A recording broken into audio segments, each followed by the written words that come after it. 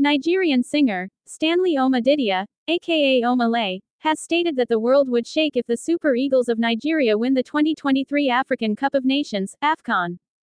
The so-so crooner said this in a chat with West Ham defender, Kurt Zouma, a clip of which was posted on the club's social media page on Saturday. Omah Lay said, Nigeria's run at the AFCON is amazing. You can see how crazy the people are going and you can see how everybody is jumping around. It's amazing to see. I'm hopeful that this is going to be the year for us. The world is going to shake. The world will shake. Live on the road doesn't give me time to be in the football vibes as much. But I know for sure that if we win this AFCON, it's going to be very huge.